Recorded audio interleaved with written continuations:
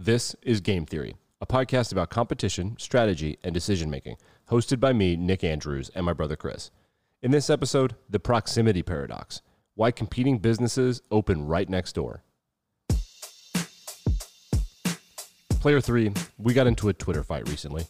Some on Twitter were being critical about a large national ice cream chain opening next to a smaller mom-and-pop shop near Washington, D.C. Those tweeters claimed that opening this large chain right next door to a smaller shop is predatory to that smaller shop. But we argued that not only is that just plain old capitalism, it's actually a brilliant and basic economic concept that helps both businesses. Imagine you're on a beach on a hot day. You want a refreshment. And on this vast stretch of beach, there are only two stands that sell ice cream and drinks. But they're right next door to one another. Wouldn't it be better for them to split the difference and claim separate portions of the beach? No, it wouldn't. They're doing the smart thing. In this episode, we tell you why.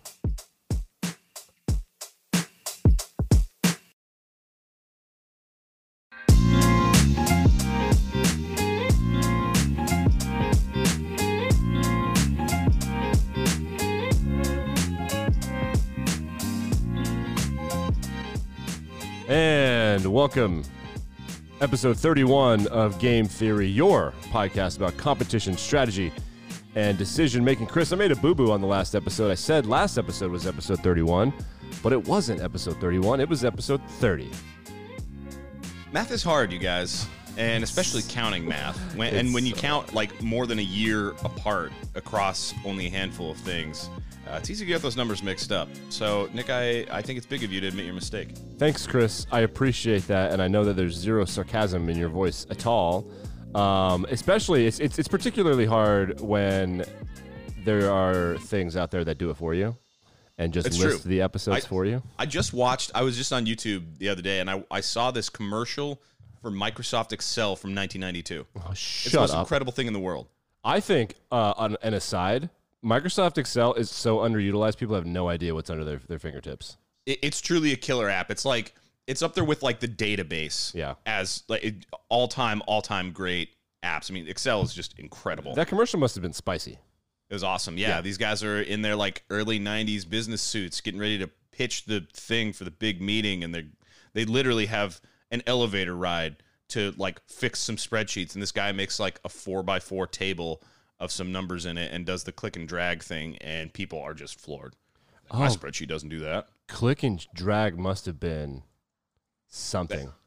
I mean, you would think they had like solved world hunger. That is hilarious. So, speaking of solving world hunger, we're going to talk today about solving your hunger or your sweet tooth, which is ice cream. We'll talk about the ice cream proximity. This is called the proximity paradox, which is why it makes sense to open competing businesses close to each other, which is both intuitive and counterintuitive. We're going to get to that, Chris, but I wanted to remind people that episode 30, not 31, which is say in the intro, about traffic, is up on Spotify and on Facebook. You can participate in the conversation still when you're hearing this, because I have decided that in order to get more engagement, I'm going to do something clickbaity.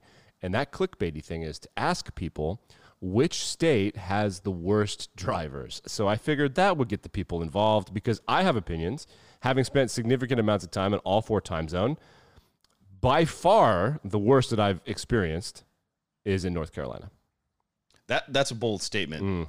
I mean, it's how do you get over the difficulty of like figuring out how to pass people in Utah, because they're all in the passing lane? Yes, so I would say Utahns are close. They're pretty close. New Jersey and Mississippi are the most dangerous. The New Jerseyans are very good. They just know that they're good, and therefore it's risky. That's the pros. Like Southern California and New Jersey, those are pros. That is high-level driving. Mississippi is difficult because a lot of the people just demographically in Mississippi have never had to drive in traffic. There's just a lot of rural life. So they don't know what's going on, which is a completely different challenge. So if you have thoughts, before we go down the rabbit hole, leave it in the Spotify prompt and also on Facebook, which is all links in bio, etc. Leave a 5-star rating and review, please, unless you don't think it's a 5-star program, and then you can rate it a 3 or a 4-star. We saw some reviews, and we were going to address those reviews in upcoming episodes, Chris. We saw someone who said, our player 3 baby on Apple Podcasts said, love the podcast, need more guests. So we're going to take that to heart. We have a guest planned coming up soon, I think, to talk about a documentary that's on Netflix. Yes, we do. Nuclear stuff, get excited about that. Nuclear safety, nuclear danger. And look, player 3, if you want to leave a 4-star review or lower, it'll be difficult for Nick to count it. So just tell him you gave a 5-star review, whether you do or not. Yeah, that's mean. But yes, you're right. I the 5-star reviews they mean a lot to me, because it's just like I see all yellow, and it's like it's 100% yellow. It has to be 5 stars. Then there's less percentages with less yellow. One more thing, Chris, we want to mention. You and I will be in Philadelphia, Pennsylvania for Independence Day, our holy day of worship in the United States. Not to worship Independence Day, but to sweat and play some chess. I believe it's the U.S. Open or something in Philly, and we're going to be there. So if you're going to be there, any of the player 3 people playing chess, you can reach out to us on Twitter or Instagram and say hi, and maybe we'll get a drink or something. Yeah, we love playing the game of chess. We love being together and playing over the board as opposed to, just over the internet. Right. I think it'll be exciting to get back into a tournament. We played a tournament in Virginia late last year, but playing chess in Philadelphia just feels different. There's a certain air to the city, especially around the 4th of July time frame, and we're really excited about it. So if you're in the area, if you're into chess, or if you just like Philadelphia, hit us up. Let's go to a bar, grab a drink, play some chess. We can talk game theory. Yep. Player 3, you're in for a good time. Yeah, please come say hi. That is the 4th of July weekend in Philly. Okay, Chris, let's drill down to this proximity paradox. I got into a little kerfuffle on the interweb, and then we thought we were literally doing research for this. It just happened. So you know what? Let's bump other episodes. Let's do this right now because it's fresh in our minds. So what happened? You dragged me into an internet fight without you knowing it. I did. I made the mistake of getting on Twitter and using it as like a person who engages. I cannot recommend against that enough, but we're past that point now. And I saw a tweet from one of these like city kind of accounts. There's a bunch of accounts that are just like, about whatever local city you're in. And this one was called Bard in DC. So shout out to Bard in DC. It's a great account. It normally does tweets about like what's going on in the city, and it's called Bard in DC because it talks a lot about local bars and restaurants, and normally it's a really good account. This tweet really confused me though. They tweeted a picture of a long line at a Jenny's Splendid Ice Cream store. Nick, you've heard of Jenny's? No, not until this. Jenny's is a nearly nationwide chain of over 50 locations. It's based in Columbus, Ohio, and they make some delicious ice cream. I mean, it's like got the good like thick custard quality of ice cream. They have a huge variety of flavors, and they're really innovative and fun. Really good store. And this Bard in DC account tweeted a picture of like a row of what they described as at least 25 people out in line. There are like 10 people in this picture. At least 25 people in line on Barracks Row. And the account said, still have never been to one of these locations, mostly due to the longtime reporting of one Laura Hayes, who is a DC correspondent for the Washington City paper, on how they actively target neighborhoods with ice cream spots. And I just thought that is the most bizarre thing in the world to me. How do you boycott a business for wanting to do business? And I couldn't believe what I was seeing. And so I gave into the temptation, and I fired off a snarky tweet. And the rest, as they say, is history.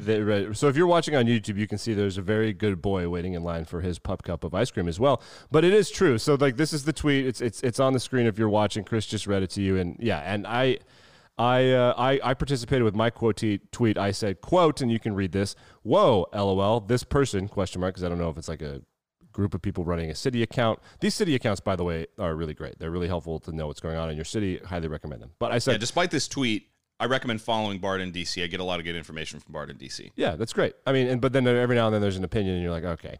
Won't eat ice cream from a ace. So remember, I have a visual impairment, and I can't see typos at night when I tweet. That's my excuse. From an ace, I meant place, because they are trying to compete by beating their competition. So they're actively deciding not to participate in the economy or participate in the economic process. So instead of actively going to an ice cream place, they're actively avoiding an ice cream place and just deciding not to vote in this economic election. And then a bunch of people got into it, and this person said, there's a whole fight. Wow, supporting local businesses makes him a bad person. So this is where we get into this thing of DC people being super DC, which is not what I said. So then we thought you had literally hours earlier messaged me and just sent a text me like, we should do this for Game Theory, which there is an example on the internet of why opening ice cream stores next to each other is advantageous. And then these people drag us into this fight. So like, okay, this is just the stars are aligned here. We have to talk about this.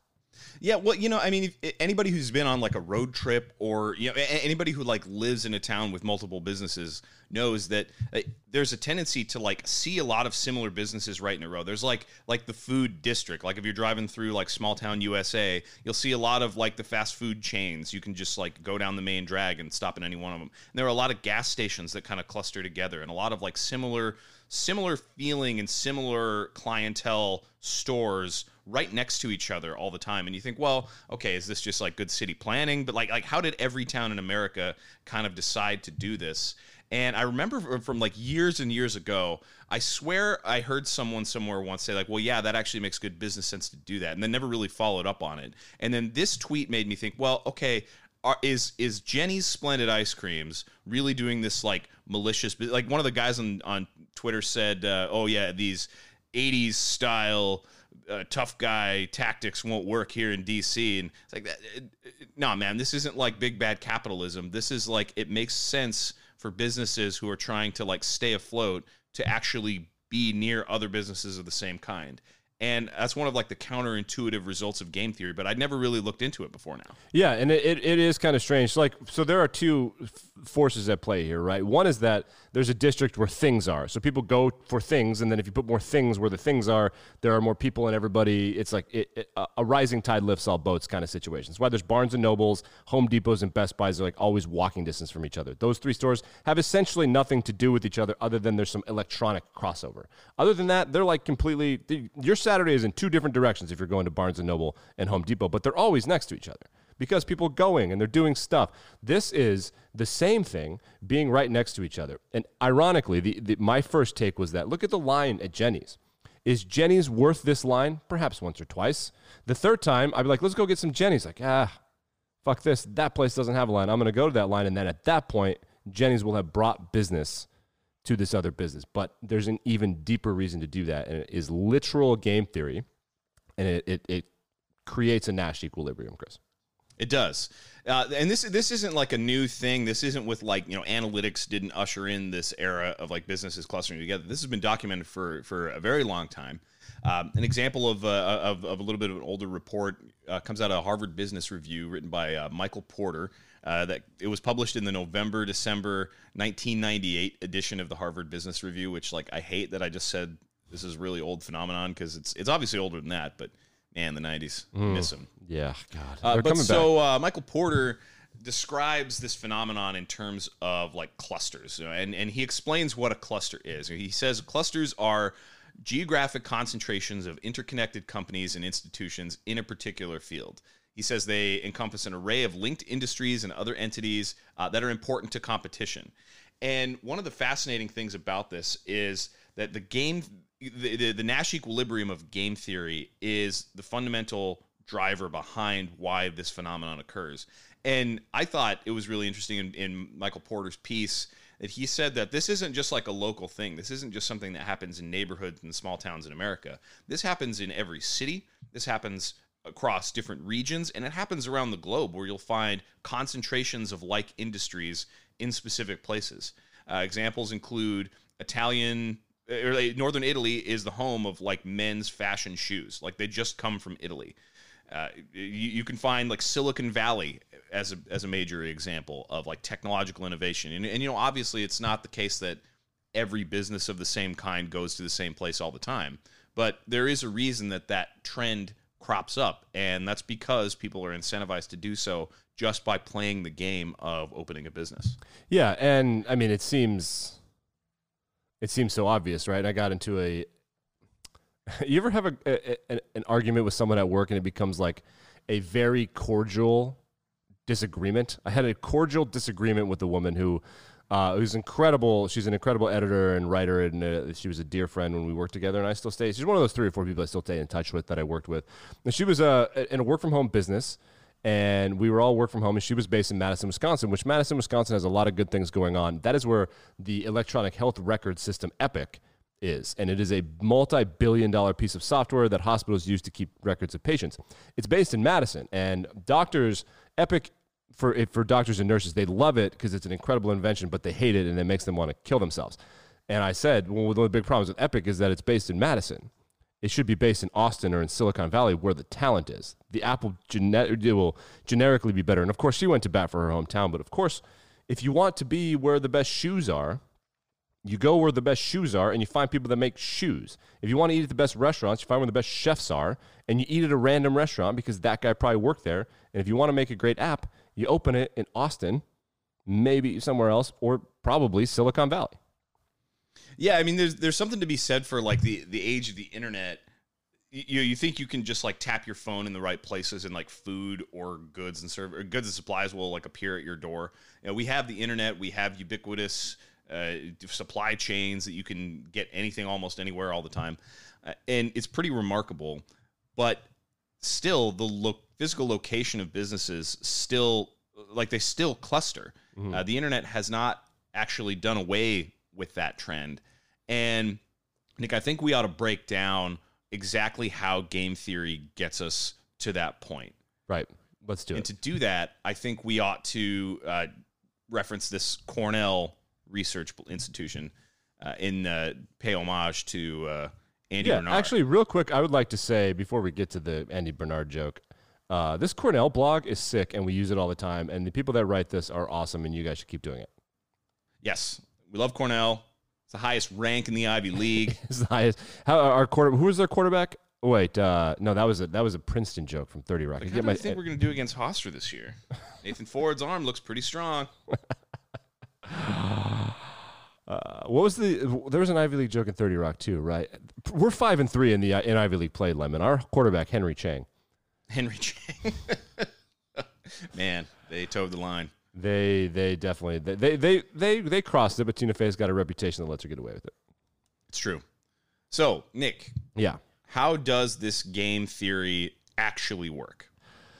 Okay, Chris. It's the funny thing is that the Cornell blog is based on a YouTube video in which ice cream is the literal example. So absolutely perfect. Yeah, which is hilarious. So the video, which you'll link to in the show notes, if you don't want to read a blog about it, you can watch a video about it. In the example, you go to the beach and you want to open ice cream for people on the beach, so you open an ice cream stand. However, on a 1 mile long stretch of beach, I think they use. Yeah, on a mile long. It's a generic measurable distance, right? So you want to open an ice cream, so people are going to be hot. They're going to eat their ice cream. It's on Atlantic City. It's on the West Coast. Wherever you want it to be, it's there. But there's someone else on the beach serving ice cream. So your original thought is like, well, they got that part of the beach covered. And remember, this is your competition. So you're like, I don't want to be next to this person. I want to be over here where there's no ice cream. So your thought is like, let's split the beach in half, right? But we find out through math that actually you're losing space because the gap, the halfway point between you and the other ice cream place, means that you lose space compared to what would happen if you were next to them. Yeah, so if there's only one of you on the beach and you got a mile of beach, you're going to put it right at the half-mile mark, because that way people from both ends of the beach will flock to your ice cream stand, and you get the whole beach of customers at maximum convenience for everybody.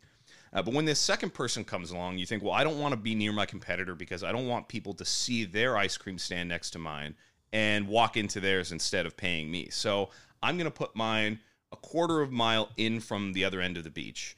And if they put theirs a quarter mile in from the opposite end of the beach, then we'll each have like a quarter mile on our own side. And then in the middle, there's a half mile between us that will split. So in theory, we should each get half of the beach. But the problem is if your adversary, if your competitor gets a little bit expansionist maybe, and says, I don't want just a quarter mile of the beach to myself. I want actually more like half a mile of the beach to myself. And they move inward toward the center of the beach. They're eating away at the so-called neutral distance between the two of you. And that distance is still theoretically split 50-50, but their own personal distance is growing. And so theoretically, that means more customers are going to go to the ice cream stand where they own the turf, where they're the closest from that end of the beach. Right. So in order to minimize that, you're actually incentivized to start encroaching inward toward the center as well from your own direction and growing your own stretch of a quarter mile of the beach into a third of a mile, a half a mile. And this trend carried to its logical conclusion means that the ideal point for you guys to be, the equilibrium, if you will, is exactly at the center of the beach, because then theoretically you each get your own half mile of beach on your own side. Right. Now, what that means is, in practice, though, both sides of you, both half miles from the center point, they're both contested, but you've effectively stopped seeding free customers to your competitor, and that maximizes the number of people that are going to come to your ice cream stand. It's counterintuitive that the closer you get, the more customers you'll receive, but the math of not driving people away and making it easier for everybody to get to your stand, that actually incentivizes businesses to cluster together.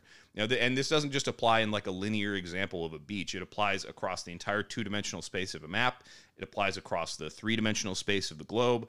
It's amazing how this phenomenon scales, and it's because of this Nash equilibrium of businesses not wanting to cede free customers, free clientele to their competitors.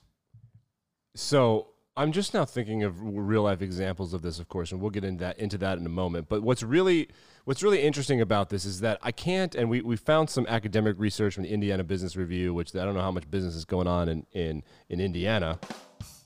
Good old Bloomington. Thank you. Wait, there it's louder. Okay, but the interesting thing to me is it can we confirm or theorize at all that it would be beneficial if there was no competition at all? Because it seems to me that, does that put a cap on how much money you can make if there's someone else there? Because you would think theoretically, like, oh, well, if I'm the only show in town, then I'll make more money. But in a weird way, my gut, I'm not a math guy, but my gut tells me that it's better if there are two. I don't know why that is my gut, but it's just my gut. Well, I mean, it's all a case of like supply and demand. You know, the demand for whatever the product or service is that a business is offering is going to drive the customer base. I mean, that's like literally economics 101. So one of the things that goes into this game theory calculation is the assumption that whatever good and service you're providing relative to your competitors, it's like roughly equal quality. So it can't be the case that like somebody is selling this delicious, hearty, flavorful, fun ice cream and somebody else is just like opening up store brand Kroger and dipping it into crappy cones. Right. So because obviously customers are going to be savvy enough to recognize like, well, one product is clearly a superior quality to the other, and I'm going to go to that store. So you have to at least be competitive from a quality standpoint. And I think that's a major factor to consider here. But it also drives competition to have more than one business. But there is a possibility of like saturating the market. I mean, there's only so much demand for really any product or service. Ice cream especially. I mean, not everybody wants to eat a ton of ice cream all the time. You know, it's not as if 4 businesses suddenly open up in the same neighborhood and there's going to be 4 times the demand for ice cream. Yeah, there might be some induced demand because of more options and more incentive to go because there's less standing in line and more variety. But at the end of the day, it's not going to be a linear growth. And so it's not necessarily great to have like a ton of competitors nearby. It's weird. It's like the paradox is that it's not great for you to have a lot of competitors nearby because they might siphon away business and reduce demand. Yeah. But it's better for you to be near your competitors because you don't give away free customers. And that's the paradox of this result of game theory. Yeah, and it has to do with like businesses that are in the same industry, but it like when you're the only 2 businesses on the beach, then it becomes incredibly game theoretical. But when you're in these like clusters, like shopping centers and malls, then it becomes obvious. Like you have to be there because you could theoretically get traffic that you normally wouldn't have got. If you're hot on the beach and you're like, I need to cool off, and the only cool off option is a bottle of water and a scoop of ice cream, like that's what you're going to do. But if you're out shopping on a Saturday for lumber and you're going to work in the backyard and you're like, you know what, could go for a chicken sandwich, and there's a Popeyes and a Chick-fil-A, then those people, you didn't come out for a chicken sandwich. You came out for lumber and you're going to get one. So it becomes incredibly theoretical when it's like this. And we're using it's what amounts to fast food and food as an example. But I think the better and more interesting example, like you mentioned, is men's fashion in Northern Italy. By the way, the most expensive thing I own are shoes I got married in, and they were handmade in Northern Italy, and they came with a link to a video of the guy making them. It was a whole process that I bought them. Those are the shoes I got married in. And I completely, in a weird way, I feel better about the shoes because they were made where you get shoes. And like that's part of the deal, I think. Yeah, and there's certainly something to be said of like the historical reputation of an area that specializes in a thing. Yeah, that's why like there's those California cow commercials. Mm-hmm. Like people in Wisconsin get really, really fussy about talking about how happy the cows are in California. They say, no, happy cows come from Wisconsin. Well, okay, I know Wisconsin is famous for its cheese, but like, let's relax. Other quality items do exist outside of the region of speciality. But there is something to be said for getting something from like, it just feels more authentic when you get it from like the place that it's known for. That's exactly and right. Our Indiana research is from Timothy Slaper and Ping Zheng. I think it's from 2015 or 2016, and it's called "Firms of a Feather Cluster Together." And one of the conclusions they have in their like actual rigorous academic research, which you should read if you want to know more about it, than we can tell you. They said the economies of co-location are associated with the absolute scale of firms in geographic proximity, rather than the relative concentration of those firms within a region. I mean, this scales geographically in absolute terms, and I just think that's the most fascinating thing, that this game theory example goes beyond just the small systems that we use to model the concepts of Nash equilibrium and competition in business.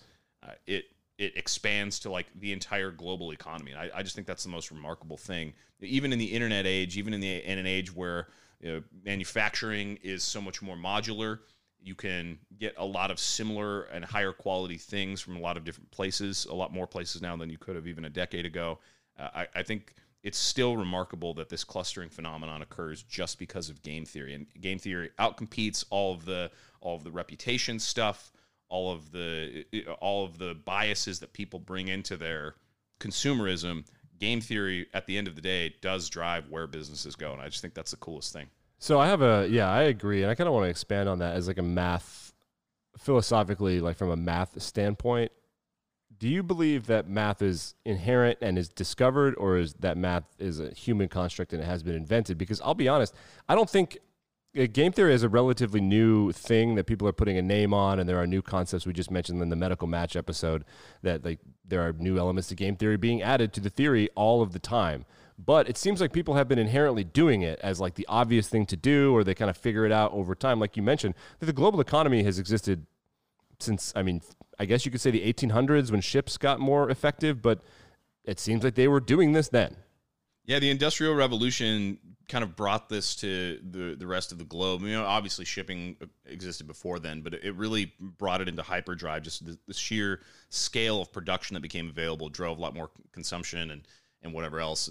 This is an interesting question, this whether math was discovered or invented. That's an interesting question, and I'm going to take this quick opportunity to once again plug the Green River High School speech and debate team trip to the national tournament. That topic, Nick, whether math was discovered or invented, is one of the topics available in the World School, or in the Big Question debate category. And if you would be so generous, Player 3, as to consider donating to the GoFundMe link that's in the show notes, that's in the video description, to help kids who are contemplating questions like this succeed at the national tournament, we'd be super, super grateful. Link in the description.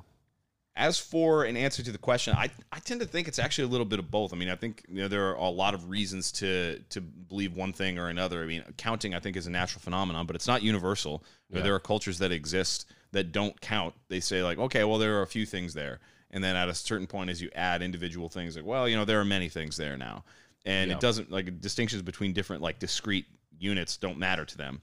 And I also think there are mathematical functions and processes that were kind of like invented, like the logarithm is an example of something that was essentially invented to describe like exponential growth and decay. And there's a lot of philosophical reasoning that goes back and forth there. But I think this example that we're talking about, like with game theory and then with the economics of like why businesses cluster together, I think that was largely discovered. Mm-hmm. And it's a fun case of where people used like empirical observation and mathematical reasoning, just like sheer calculation, like the beach example, and like how many clients you get per quarter mile or whatever. People use that information and that mathematical model to drive their own business decision making. And it's a way to take discovery and turn it into productivity, or turn it into entrepreneurship, or turn it into like better experiences for people who are trying to like make money and compete in a competitive economic system. And I just think that's the coolest thing in the world. It really is. It's kind of cool. And the other thing that I think is cool is the consumer is an individual and the consumer is not a data point. So like if I could get on my high horse, I found my love of studying academic history much too late in college to study in it seriously. But what I really liked is this new theory in history where it's not about timelines, it's about the history of ideas and how things kind of grow. And when the great humanism awakening happened in the 13 and 1400s, we slowly started to go on this trajectory of the datafication, which is a word I'm going to use, the datafication of existence. It really is. The analyticsation. It is. Everything is a data point. We got obsessed and people became incredibly famous by discovering, counting, and classifying things. And now we're seeing this rear its ugly head where people are a thing. You are white or you are black. You are this gender, you are that gender. We just can't stop classifying things and start to look at people as an individual. But individuals act as individuals inherently. Remember when we talked about the traveler's problem or dilemma, I forget what it's called. It was the theoretical problem is a game theory construct where an airline damages two different travelers' stuff. It's the same thing, and they need to figure out how much to pay. So they kind of pit them against each other and offer an incentive to tell the truth and try to bid down the price. And they found that there is a number at which individuals will walk away. So theoretically, individuals, if they're data points, they should just keep going lower and lower and lower, and then the airline wins, and then they don't have to pay it. But when you start at, say, $100, and individuals like, I'll take 75. That's good enough. Give that guy whatever he gets. I'll take 75. I'd rather have 75. Along the same lines, if these businesses are clustered together, you can, Chris, find loyalty, and you can say, like, I want my thing.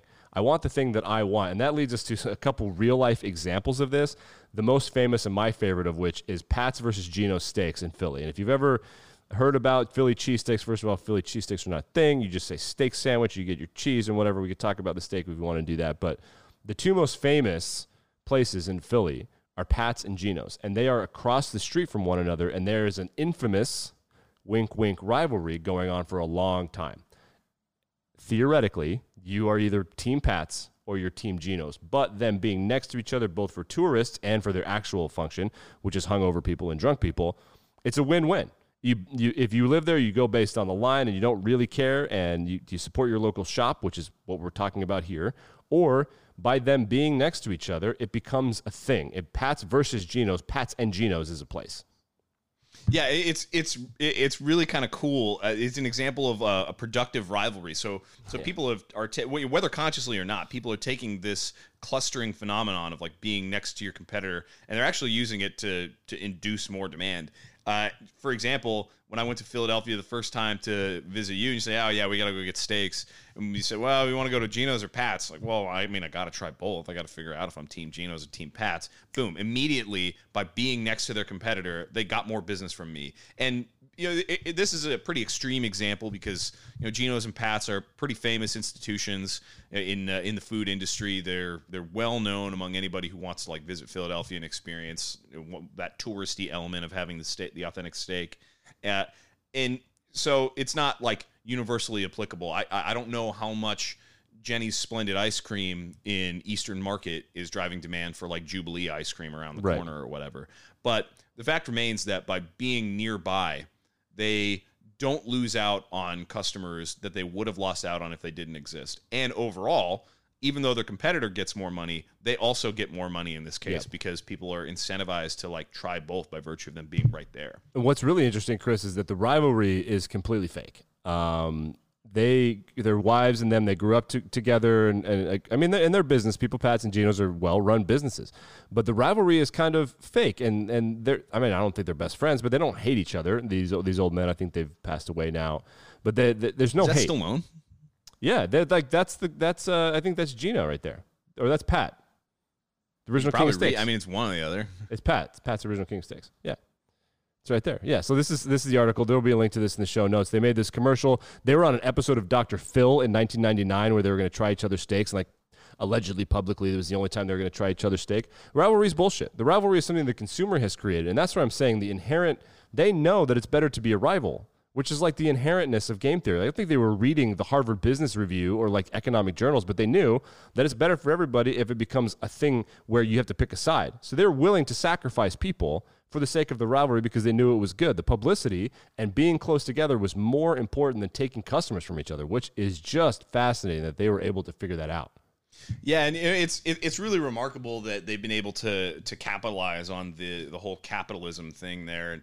And you know, thinking back to this, like Jenny's example, it's kind of weird. Like the narrative here is very, very different. So this interview that Laura Hayes, DC, did in the Washington City paper with a bunch of ice cream owners in the area. It was more about like the challenges of adapting to winter and trying to drum up customers and whatever. But she interviewed a bunch of ice cream shop owners in DC and emailed Jenny Britton Bauer, who's been described by Forbes as possibly the most notable ice cream authority in the world. Okay. The city paper asked for an interview with her, and she gave an emailed statement. And it's the weirdest thing. Apparently, she said, "Our strategy isn't to open near other ice cream shops. Our strategy is to open in great neighborhoods. We want success for everyone." Obviously, that's not true. I mean, that can't be the case because it's sensible business. I mean, you want high traffic and you want to go to a high traffic area, but you don't want to just cede customers away. And you know, the city paper reported this as though it's like some kind of scandal. You know, the quote from Laura Hayes' writing is that 3 of the 4 ice cream shops city paper interviewed share something in common beyond a commitment to sourcing quality local ingredients. Jenny's Splendid Ice Creams opened a shop within 1/10 of a mile of Ice Cream Jubilee's T Street Northwest location, 1/10 of a mile of Dolce's Bethesda location, and 1/10 of a mile of Nice Cream's Alexandria location. Like, well, I mean, that sounds so sinister when you put it that way, but really it's just a business doing normal business things. They're obeying game theory principles. They're not giving away free customers, and they're locating themselves in high foot traffic areas where there's natural demand anyway. And it's just the funniest thing to me. And you know, one of the other things to like close out this little example here is that there's kind of like, if I'm a competitor, I don't necessarily want my competitor to be taking away business from me, but I think Geno's and Pat's might be a useful example of business owners to say, well, you know, we don't necessarily have to lose out because we have competitors right next door. We can make this a productive rivalry. And one of the owners, I won't say which one, says in this interview, quote, "Consumer capitalism's a bitch, man. There's nothing you can do about it. We're all competing for the same thing and trying to be the best." Correct.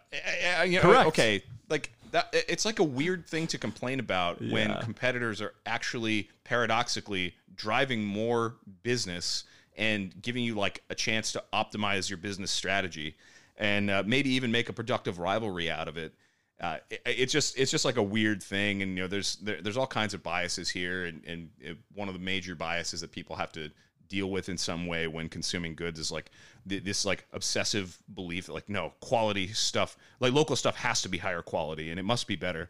Like one of these guys on the Twitter thread with me was like, "Oh, it's a superior product to Jenny's ice cream." Like, my brother in Christ, it is sugar and cream and it's cold. And Jenny's is like really, really good. Like, I don't know how you could say like there's like this massive disparity in quality between these two things. Like, it's ice cream, man. Yeah. So that is a bias that people have. But at the end of the day, businesses being next to each other is just a human behavior phenomenon that can be described mathematically. And the optimum thing to do is to be near your competitors, even though it doesn't feel great to be in that situation. And and you must feel scared. And we have in our episode rundown, we want to mention, I believe it's You've Got Mail, where Tom Hanks is essentially Books A Million or Amazon or Barnes & Noble or whichever metaphor you want to use, and he's running out the local bookstore. Now, what's really fascinating about that movie and this example, because it's a perfect kind of metaphor, is that like it doesn't, in certain neighborhoods, you're not going to get pushed out. And when I got in the fight with these people, I said, first of all, this is a game theory situation. Like they're doing the right thing and it's helping everybody. Secondly, I had lived in Philly, which is a big part of this episode today. I lived in Philly for like 5 years, and I can tell you that I know there's one Jimmy John's in downtown Philly. It's on a college campus. I don't know where Pizza Hut and Domino's are. I'm sure theoretically they're around, and I don't know where there's an Olive Garden except for in the suburbs. However, you can get hoagies or sub sandwiches every single corner all over the place. Subway's, Jimmy John's, Firehouses, they are where colleges are. Nobody down there is eating that stuff. And if they moved in. I lived less than a mile away from a Jimmy John's that opened while I was there in a New Jersey suburb, and it did not last 12 months, and it had nothing to do with the pandemic. So people are going to vote with their money. So if you have a product that you feel comfortable with and you have a good customer base and some regulars and stuff, you shouldn't be worried about this. Yeah, Jennings is doing good work. That's where like the biases are coming back in. People want like their local thing to be successful. People want to like find pride in their communities, and one of the ways people do that is through local businesses, especially like for whatever reason, like food and stuff, like food and entertainment. Like people really love when their thing from their neighborhood or their city goes crazy and is really successful. But there's something to be said for larger national chains with more resources and more quality products to be able to come into a neighborhood or a city and provide services and goods that didn't exist before. I mean, the case in You've Got Mail, I mean, like, okay, it's a local bookshop and people like the owner, but a large national chain isn't necessarily going to have like a smaller selection. Yeah. It's not going to have like less quality, but like they're not changing the stories that they're publishing. Like they're just putting more books on the shelves.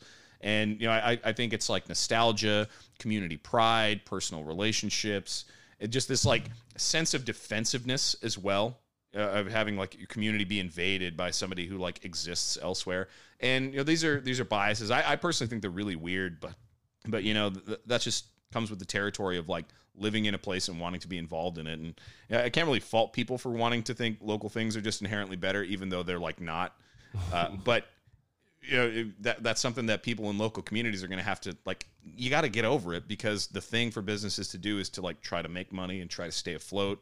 But along the way to doing that, they're providing franchisees in the area with opportunities to make money for themselves. Right. They're providing they're providing jobs to people who need jobs.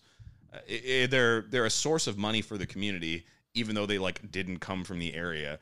So if you can get over that bias, like there's actually good things that happen for consumers, especially when more businesses come to town. Like more competition is better for people, and it's better for businesses to be like near your competitors. Yeah, I agree. And I'll also say that the annoying thing about this example to me is that, and I personally, I have a personal policy when it comes to making decisions like this, where I absolutely would rather the hole-in-the-wall local place succeed. However, I donate my money to charity. I vote for businesses. So if you have, I'm totally willing to try the local thing.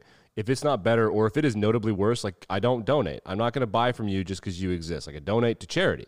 I'm going to buy things that I want with my money. And if you have good stuff, then you get my money. And during the pandemic, I tipped an aggressive amount to my 3 or 4 local places. Like, I need you to stay open, bud. Like you have to exist. I voted for them hard because I want them to be around. I think that's part of the deal. But if you're donating, that's not for me. Donating is not for me. Now, if you watched any number of Netflix or HBO documentaries or specials in the last couple of years, there are places in capitalism where there are gray areas where people get fucked. I'm thinking about Purdue Pharmaceuticals. You think about Boeing. You think about 3 Mile Island and Chernobyl. Like the government needs to be involved to check economics occasionally. Otherwise, like the heroin epidemic, there were 100,000 overdose deaths last year. Chernobyl and 3 Mile Island, within the span of 10 years, could have ended the species. Like those are gray areas in capitalism. This is not. And let's set the record straight right here. Chernobyl is not an example of that. Chernobyl literally was a state-run system, and because of the political system in place, a small problem was allowed to become a global disaster. Sure. This is an example of the exact opposite of that. Like the beauty of the system that we're in is that people's money is their money and their personal choices are their personal choices. And like, all right, sure. I've called like consumer choices like biases or whatever that people have to get over. But like at the end of the day, your money's your money. You get to spend it how you want it. That's the beauty of living where we do. Yeah. Do not take away from this episode that Chernobyl is somehow a case where like the government needs to be more involved. It was a Soviet Union reactor that blew up because the Soviet Union had to protect itself. That's not what we're getting at here. My bad. 3 Mile Island is where economics were outweighing the greater good, and that capitalism had to. There are gray areas where it's not just pure unadulterated capitalism. But yes, and we will have an expert on to discuss that. Player 3, we're bringing in a guest to discuss that, and we'll get much more into that. But yes, 3 Mile Island, good example. Chernobyl, not a good example. Boeing is a good example. Purdue Pharmaceuticals is a good example where there needs to be oversight. You can't just create a product and let the market go crazy. But literally opening up a store, I got to imagine That's the first or second day of Economics 101. Like you go, you get supply and demand, you get the money, you pay the people, like overhead, margin. This is that example. And like the better thing will win. And if there's enough demand, they can both coexist. I can tell you, Starbucks, there are multiple Starbucks in the same parking lot all over the country. They're everywhere. There are 2 Starbucks in the same parking lot all over America, and they're doing fucking fine. And Dunkin' across the street is doing fine, and local coffee shops crush it if there's demand.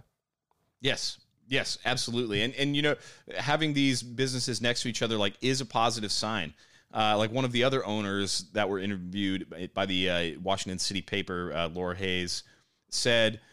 The paper says she wonders if clustering ice cream stores near each other isn't a unique strategy. She says a waterfront's a waterfront. A shopping street is a shopping street. I think the quick growth of competition of similar businesses next to each other is a result of the rapid development of DC commercial areas. They're a sign of growth, and they promote growth, and that's good for everybody. That's good for people who want to consume better products and services. That's good for people who need jobs and need a source of income. Like growth is a good thing here. And co-locating like this, it's not a sinister, like predatory business practice. It's 101. If you want to be successful, get in on the market, get in a good location, and be near your competitors. And it really helps everybody.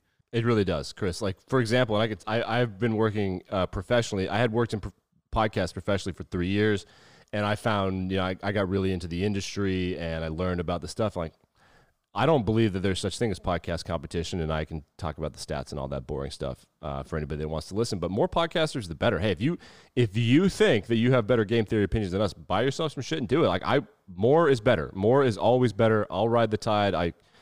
If people vote with their ears and their data for us now, like that's how it goes. Like that's the system we live in. Chris, I do have a question for you as we get out of here.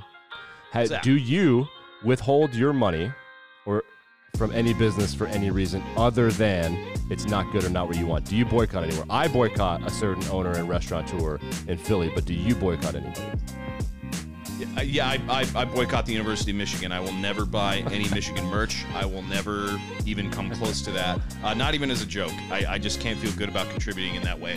Now, the exception is if I lose a bet.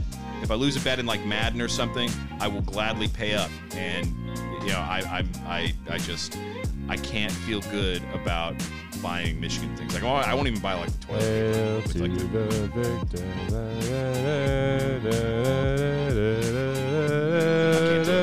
I can't do it. All right. Chris, that's going to do it for this episode of Game Theory. Nukes and chess, come find us in Philly over the 4th of July. This is the year of our Lord 2022, depending on when you're listening to this. You can watch the episode in its entirety on youtube.com. Chris, that's going to do it for this episode. Let's get some ice cream, baby.